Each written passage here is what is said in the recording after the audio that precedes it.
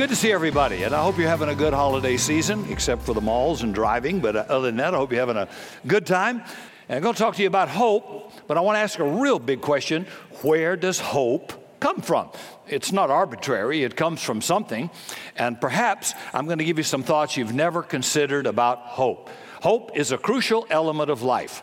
Proverbs 13, verse 12 says, "Hope deferred makes the heart sick." People can live 60 days or more without food, maybe 3 to 4 days without water, but they just can't live a few minutes without hope. Now, there are a lot of misconceptions about hope. I hear people say a lot of times, well, brother, just hope in God. But those are just simplistic Christian slogans. I mean, you got to tell people why, and you have to tell people how. You can't just shoot off, well, brother, just hope in God. That doesn't mean anything to somebody who's hopeless, but we just spout it off of our lips. So I want to give you a couple of misconceptions, maybe 3, about hope, and then I want you to discover a few places hope comes from. Dr. Henry Cloud, who is a clinical psychologist, a Christian clinical psychologist that I had the pleasure to be with several times in Malibu when I would preach there.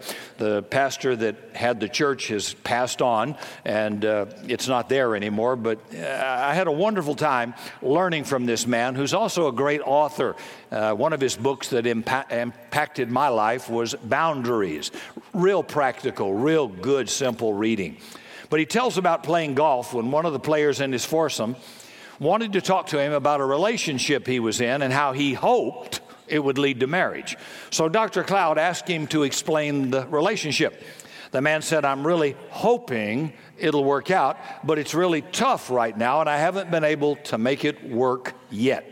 So Dr. Cloud asked him, "What's the problem?"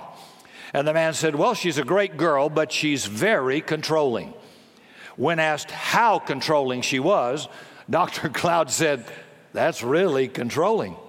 Then the guy said again, "But I'm really hoping it's going to work out."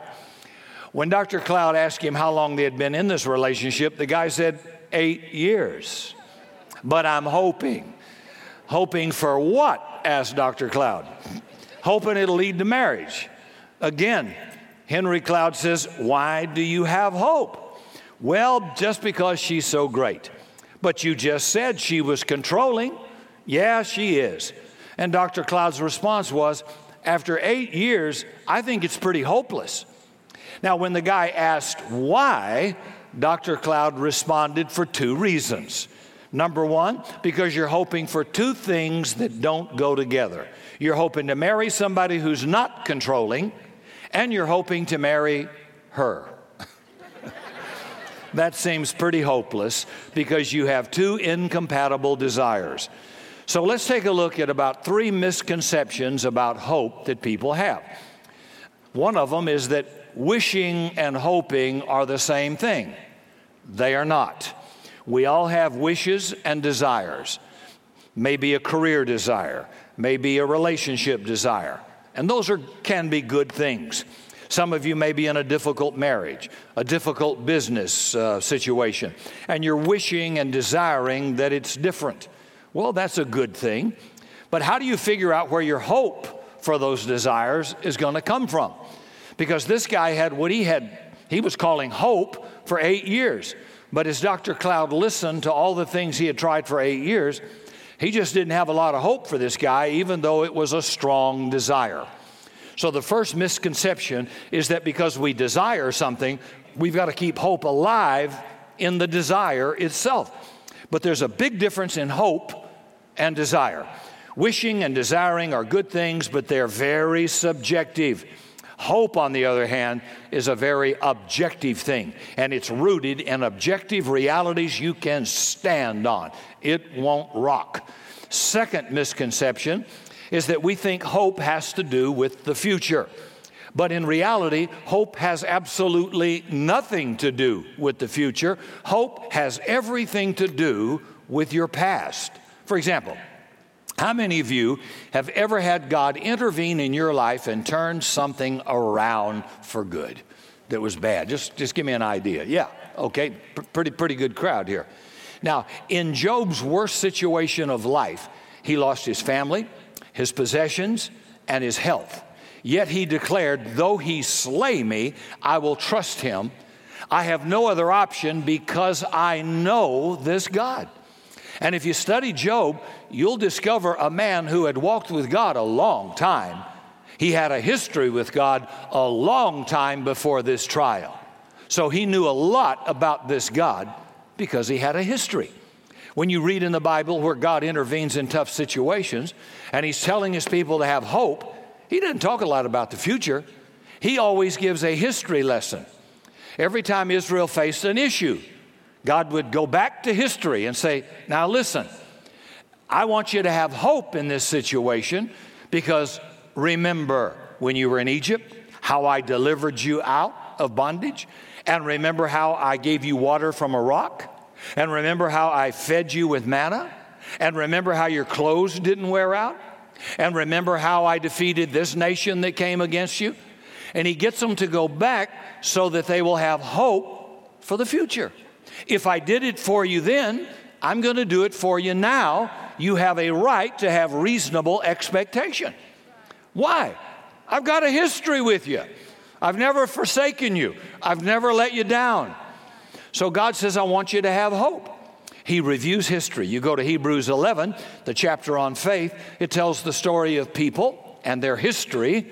So we who are reading it here in the 21st century can have hope. I love to hear what God's done for somebody else, particularly if I'm in that situation, because it gives me hope that he'll do it for me. And that's why testimonies are encouraging to people who are going through a problem. Tell your story. Where were you? How bad was it? What was going on? And what did God do for you? Tell that to people. Quit spouting off a whole lot of theology. And it gives people hope and encouragement to press on. That if God did it for you and God did it for them, God will do it for me. He's no respecter of persons, but you got to have a little bit of history. Now, let me tell you why some of you are positive and hopeful people. It's primarily because of your past. Let me give you an example. You have your first baby. When any baby first arrives, it's without hope. When there's no food or company or some toy, the baby would scream in despair. Why? Well, at the moment, it had no hope. The baby had no chapters of history to look back on in its experience in life. It had just arrived. That would encourage the child to know and expect that good things are coming when things are not so good at the moment. Hope is about good things are going to come, although at the moment things are not so good. And that's exactly what a church is supposed to be preaching. Good things are going to come, although it may look pretty bad at the moment. That hope isn't arbitrary. That hope is concrete, but it comes from a history of proven responses by our God. But in the earliest days of the life of a baby, no good thing has ever come. In fact, the only good thing they had, they lost at birth. The baby was at a constant temperature, swimming around in amniotic fluid, fully nourished, 24 hours a day. Why, it's got it made. If it lacks something, it just takes it out of your body, mother. And now birth, it's over. It's gone. Now the baby feels hopeless. But over time, that baby's bad experiences are transformed into good experiences. They're picked up, they're rocked, they're kissed, they're comforted, they're changed, they're fed, they're encouraged thousands of times. And the baby, that's just in one night. And the baby internalizes that. Their bad experience is transformed into a good experience. And as that happens every day, as the baby grows, with each problem of hunger, wet diaper, and aloneness, the baby gains hope that mom and dad are going to come meet that need. The baby now has optimistic expectation because it has a history. And then after 9 months, they only make an irritable sound when they want attention. And if it doesn't come as they expect it will come, as it has come in the past, when you walk in their room, they're up on the rails looking right at that door, fully expecting you're going to come in. They're hopeful because you've been doing this for 9 months. Now, people with a walk with God have a history. They've seen God do enough things that even in the place of Job, they can say, though he slay me, I will trust him. So hope has everything to do with the past, with what you've experienced. On the other hand, there are plenty of you here who may find yourself at a place emotionally business, relationally, and you have no hope. And the reason you have no hope in that particular area is because you've never experienced that area of life being transformed by any experience. Maybe you grew up in a home where you were hurting or in pain or conflict all the time, and nothing good ever came out of it. It was never transformed. And so you learned early to give up. Your ability to have hope is determined by what kind of history you have in that particular area of life. Good thought there. Third misconception about hope, that all hopelessness is always bad. Not true. Now, if I'd been playing golf with this guy who was dating a woman 8 years, who's extremely controlling, I'd have tried to get him hopeless about the relationship. I'd try to get him move on. I've done that with ladies in here, trying to get them to move on. Because as you attempt to do the same old, and nothing's changing, that's the definition of insanity. Everybody knows that. It's doing the same thing and expecting a different result. So for 8 years, he just did the same thing, hoping things would change. But he had to come to a place of hopelessness so that he could stop what he was doing that wasn't working. And for God's sake, at least try something new. It's kind of good to realize that continual repetition of a bad life cycle is hopeless. And so sometimes you need to come to what the Bible says is the end of ourselves. You've done everything yourself. You've tried to make it work. You've tried to fix it. You've tried to get free. You've tried to overcome. And in your own strength, you fail and you fail. And at some point, you have to say, I quit. I can't do this. That's a good place of hopelessness. Because now you can put your hope in someone who can give you the power to overcome. And now you're willing to look at a new option. So let's talk about where hope does come from. Number one, character. Proverbs 15, verse 18. The way of the sluggard is blocked with thorns, but the path of the upright is a highway. If you're going to go to Dallas today, you pretty much have hope getting there. There's a highway that'll take you right there. It's pretty hopeful then that you can get there. But what if there was no highway? Just rough hills, ditches, trees, etc. Would you have a lot of hope then? The Bible says there is a path for the future, but that path has a lot to do with who you are as a person and who you depend on and who we put our hope in and what their character is like. The Bible says a guy with bad character is like a man with a broken tooth. Can't chew, it hurts. Or leaning on somebody with a broken foot. They'll fall over, they'll let you down. Character is very important. It has a lot to do with who we are. If your life, for example, depended on somebody making a 12-foot putt in golfing, who would you want to put your hope in to make that putt? Phil Mickelson or Ricky G? Thank you. That wouldn't take a real smart person to figure out. I never played golf. So the path of the upright has hope. See, Phil is upright in the golfing world. He's got a history of character, proven skill, and ability. He's the guy you want to make that life-saving putt. But let's say, on the other hand, you have a friend with a hopeless life, and you know the only thing that's going to turn them around is if they meet God and God has some kind of an intervention in their life. And let's say you only have one shot at it, and they come and visit one Sunday, and it's your only shot. Who do you want talking to him? Phil Mickelson or Ricky? You see, the Bible says we develop character that can live life, then we can have hope for the future. A very wealthy man once told me in Savannah, Georgia, many, many years ago on a plane, he said, I make investments. But he said, Rick, I don't invest in organizations. I invest in the people that run them. He said, when I know somebody and I know their makeup and I know their character and I know their ability, I don't have to hear the pitch. I know they're not foolish. I know they're not unethical because they have a proven history of achievement and a walk with me. So I will bet on certain people, and so will God. God always has hope betting on people when you have this proven character. But would you put your hope in an unfaithful man? Not a chance. Why would God bet on somebody like that? He tells us don't bet on somebody like that. Part of what hope is about is, am I in the growth process in becoming the kind of person that can make a marriage work, the kind of person that can make a career work, the kind of person who can make resources that God gives me bear fruit. And if I am, the path of the upright gives hope. Here's the second one. Proverbs 13, verse 12. Hope deferred makes the heart sick, but a longing fulfilled is like a tree of life. Now, we think that wishes and longings are the same, but longings are what you can't live without. Wishes you can live without. I wish a lot of things. I wish I was 29, but I ain't going to get it. You know, a part of the longings you can't live without that God made you for is to love, to be loved, to have a sense of direction in life and security, to be in some measure of control in life, to be able to express your talent and your gifting. Those are longings. That's what the soul is made out of. That's not a new Lexus. That won't do it. And the Bible says if we're not having those basic longings met, we start to die. We become hopeless.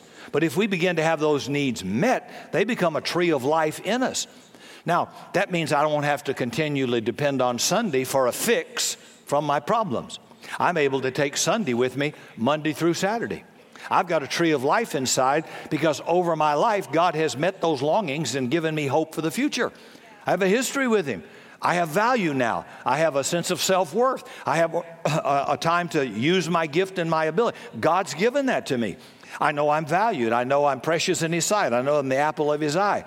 I know I'm the righteousness of God. I know He's given me a hope and a future. I know what God has said about me. How in the world can I feel hopeless? I can't. How could you if you knew that? See, God wants to meet those longings in your heart.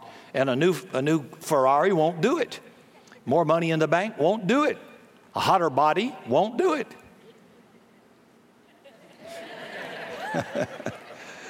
Say, are you against a hotter body? No, but it won't do it. What I'm trying to say is ask people like that.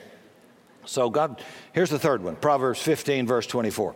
The path of life leads up for the wise to keep him from going down to the grave. Now, we've said so far, I've got to develop character. I've got to have God-given inner longings fulfilled. But I also have to have wisdom to know what I'm doing in life. The path of the wise leads up. So whatever situation you're in right now that you don't have hope for, are you gaining any new wisdom about it? Ask for it. Listen to James 1, verse 5. If any man lacks wisdom, let him ask God, who gives to all men liberally and will not withhold. So God has put wisdom in His principles. God has put wisdom in men, in women, in books, in His Word. And some of you may be trying to do the same old without new information. And you're never going to have hope. And it's never going to change. If you're in a hopeless business situation, have you asked for advice from a professional in that particular field? Are there some options that you could exercise that might remedy the problem? See, it'll stay hopeless to you unless you get some wisdom, some new information. Bill and Maureen Sitter, to mention one couple, put on financial freedom seminars here, free, to help people get out of debt bondage and learn how to handle money. But do people go? Some do, some don't. You can't help a man that refuses wisdom. You just have to back off and let him drown. You can't help him. You've got to be able to get new wisdom, because there's not one financial problem that over time, with right principles, cannot be eradicated and made right. There's not one marriage situation in general that cannot be made right or improved with new information. Any of you guys ever learned anything in your marriage that sort of helped it? Like, for me, it was like, I'd rather be happy than be right. Well, you do your own thing, I'll do my thing. I'm a lot happier because of it. I just don't have to be right all the time. Well, what a simple thing. There's so many interesting principles like that. You think, I could do that. Well, yeah, you could do that. And God wants you to do that. But you got to have some new information. You can't just keep doing the same thing and hope your wife will love you, or hope your money's going to turn around, or I hope you'll quit getting fired from jobs because you're lazy, you don't show up, you always have a bad attitude, and you wonder why you're always laid off. That's got to change. And it won't change until you change. So it's going to stay hopeless unless you get some new information. So Dr. Cloud asked this guy on the golf course, have you ever thought about telling this woman she's got 90 days to go and figure out this control issue and go see somebody about it and get help, or you're gone? That was new information. The guy said, no. I thought I was supposed to be long-suffering. Dr. Cloud said 8 years is long-suffering. This guy didn't have wisdom to set limits, and everybody ought to set some limits because you're dealing with people, not God here. You girls, if you're going with a guy, dating a guy 8 years, and you want a marriage and a home and a family, but he wants all the goodies, but he doesn't want to get married, you have to set some limit to say, I'm not going to throw away my youth and my body and my future for a guy who won't commit to me. Now, I can't tell you what that line is for you, but you have to decide. Or you just throw your life away. I would not do it, and I would never tell you to do it. I would tell you, as soon as you know this person is refusing to make, you could give a person a time limit. You could say, if we don't get counseling about this issue in your life, it could be anything. If we don't get some control on this and get some help together, I'm out of here. Now, that's at least a new thing, to try to bring a resolution to a conflict, but it's not going to get better just doing the same thing and the same thing. And then in some cases, there has to be a place where if this abuse, if you hit me, if any of this happens, I'm out of here. Now that we've had a clear conversation about it and we both understand the boundaries and parameters, there's a limit. This is a good thing. Some of you don't have any limits at all. The guy said, well, I didn't know that. So he didn't have wisdom to set limits. This was new information to a hopeless problem that could turn it around. And if it didn't turn around, go find another girl. Get yourself a new bus, Gus, right? Just do something else. Absolutely. Girls, same thing about a guy. And as you learn new principles of wisdom, then you have hope. I never met anybody that came to this church who had a problem, an addiction, a relational problem, a financial problem that was hopeless. They've had some bad problems, but none of them were hopeless. Hopelessness is not on my screen. How can you serve, as Corinthians says, the God of all hope and be hopeless? It may be difficult, it may be painful, but it's not hopeless. And how can you say that, Rick, that hopelessness is not on your screen? Because after nearly 71 years, I've learned enough of God's principles. I've had training, I've had rebuke. I've lived long enough through enough problems to know the path is totally hopeful. Why am I so hopeful you can be made well if you want to? Not because I'm smarter, but I know wisdom principles that maybe you're either ignoring or don't know. And you know, the difference in seasons in your life is wisdom. The difference between success and failure, wisdom. The difference between people is usually wisdom. Something you don't know. And once you know it, boom, the bar jumps up higher. You go to a new level. It was there, it's free, but you didn't know it. That's why you want to talk to people who are successful in the field you're struggling with to have hope. How are you going to have hope talking to somebody broker in the Ten Commandments? How are you going to talk to somebody that can't hold a job or can't stay married? How are you going to get any hope talking about that? You can't. It's not being unchristian, it's being smart. Wisdom is a gift from God. And he says, I don't put a limit on how smart you can be. And apparently, not how dumb you can be. Stupidity just doesn't seem to have any limit. And you talk to people and you meet people and we counsel people, and I'm thinking, this is easy to fix. But you've got to be able to humble yourself and say, I'm not acting smart. I'm going to change this thing. I'm going to turn it around. And it's a gift from God because he's the source of all wisdom, right? I don't know where you are today, but it's not as hopeless as you think. You may just have limited information. Why? Because the path of wisdom is up. You're going to be climbing. You're going to elevate yourself. You're going to get out of that ditch. Life's going to get better as you learn wisdom. Proverbs 1:7 says, wisdom is the principal thing. With all you're getting, get some smarts. Get wisdom. This is from God. Oh, shabba-ba-ba, yeah, yama. Get smart, turkey. You can be dumb as a rock and speak in tongues. You can be ecstatic. You can go praise the Lord, blow a whistle, wave a white hanky, run all over this building and be dumb as a rock. You got to have wisdom to succeed in life, in marriage. My people are destroyed for lack of wisdom, knowledge. When they picked out 7 deacons in the book of Acts, they said, find 7 men full of the Holy Ghost and wisdom. See, you can be full of the Holy Spirit and still dumb.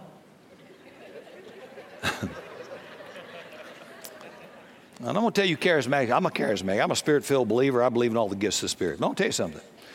A smart man will defeat a babbling charismatic who's dumb. He'll eat your lunch. Wisdom will triumph over your strength. You get a smart man that's wise, that's been around a long time, he'll eat your lunch. You're so tough and strong and young. It takes years to build some experience and get wisdom from God. Learning from what didn't work, and I'm not ever going to do that again in my marriage. I'm not ever going to do that again in my money. Now you're getting wisdom. It's a painful process, but it's a good one. So talk to people who've been around a little bit longer than you, and find out, is this a good path or not a good path? How's this deal working for you? When I get out of the area of my gifting, I want counsel. I want people to talk to me. I don't care. I'll make the call, but give me some wisdom. If it's real estate, if it's finance, if it's some kind of, you got to work a contract on amateurization and how it would affect the church. I need help. I need counsel. That's not my gift. Give me something to kill. Give me something to shoot. Give me something to lead. Give me somebody to lift up. I'm fine, I'm your guy, but spreadsheets, I hate that. That's not a gift, but guess what? God puts people around you that have that gift. Your gift helps them. Their gift helps you. And together we can do great things together, but you're not going to do it on your own. Quit trying to make life work on your own. It's not going to work. And number 4, here's the last one. You got to be connected to the one who can make these first 3 things happen. The source of all hope. Proverbs 23, verse 17 and 18. Do not envy sinners, but always fear the Lord. For surely you have a future ahead of you. Your hope will not be disappointed. When I was 27 years old, in a rock and roll band, dropped out of college, I found that I didn't have the character to make life work. I wanted to, but I couldn't do it on my own. I tried. I didn't have any life longings that were met. I didn't understand how to make life work. So being in a hopeless place and sick and tired of being sick and tired, I cried out to God to help me and invited him into my life. And I can tell you today that as I face difficult situations, maybe it would appear to someone to be a hopeless situation, I know there's a God who will give me all 3 of these hope builders. And I'm continually dependent on the one who has all the answers, and it ain't me. I know it's him. And these first 3 things we've talked about that build and foster hope can't work without God, because he's the one that made those things, and he's the one that made you. So we can ultimately never gain the character, the wisdom, the knowledge, the experience until we're connected to the one who made all of that. Otherwise, you're hoping for all the wrong things that don't fit you because you're not who you're supposed to be. Only the Lord has a right to tell you who you are. And he will put the right desires in your heart that are right for you. And when you delight yourself in the Lord, he'll give you the desires of your heart because he put them there. They're good. They're not fake. You have hope in them. That's a good thing. And until then, you may live a hopeless life because you're living somebody else's life, not the one God made you to live. Have you ever looked back at some person or something and you thought you wanted it real bad and that you just couldn't live without it, but now you're thankful to God you didn't get it? Oh, I'm glad you didn't answer that prayer. See, God knows best for you and me. He's for you, not against you. One last thought as we approach Christmas next week, and hope. Christmas tells us that light and hope come from unexpected places. Listen to Isaiah 9, verse 2. The people that walked in darkness have seen a great light. They that dwell in the land of the shadow of death, upon them the light has shined. And what's so strange about how God sent his son is that he sent him as a baby through Galilee. It says in Isaiah 9, verse 1, in the past he humbled the land of Zebulun and the land of Naphtali, but in the future he will honor Galilee of the Gentiles. I think the reason that's so strange is because Galilee was so despised, especially Nazareth in Galilee where Jesus grew up and came from. There was a common saying in their day, can any good thing come out of Nazareth? Muleshoe, Texas. Anybody heard about any big breakthroughs? No, because everybody knew Nazareth was this redneck, podunk, backwater town in a part of the country that was despised by everybody. Nothing good could come out of there. And for us, it's kind of like saying, we know how great things happen, and we know where great things happen. Great things happen in New York, London, Paris, Tokyo, the Silicon Valley, but great things don't happen in Duckville, Tennessee. That's how our world thinks. That's exactly why God sends His Son as a little baby, born to poor parents, born to an unwed mother, in an animal feed trough. And He was raised in a podunk, redneck, backwater town called Nazareth. Now, why does God do it? I think to remind us every Christmas season, there's always hope, no matter how hopeless your situation seems, because the world is always writing people off, saying that kind of a person never changes. This kind of a situation never gets better. This kind of a situation, there's no hope for that. We're always writing people off and writing things off. God reminds us through Christmas that He loves to go into situations that look the darkest, the most hopeless, the most unlikely, the most unexpected, and that's where He loves to do miracles. Light and salvation come through Galilee, not Rome, not New York. This means no matter where you're from, no matter what you've been through, no matter what you've done, or how hopeless you think your situation is, God loves to make His light break through in unlikely and dark places. Christmas reminds us there's always hope, because anything is possible with God and nothing is impossible with God. Christmas reminds us the world is a dark place. Nevertheless, because of Jesus, light has dawned. He's the light of the world. Hope has come. A child was born. A son was given. He will usher in justice and peace. He will defeat evil and darkness, and death will not have the last word. Therefore, we have nothing to fear. Anything is possible. Nothing is impossible. And that's why we celebrate. For more information on Rick Godwin and product available, visit summitsa.com and click on Bookstore.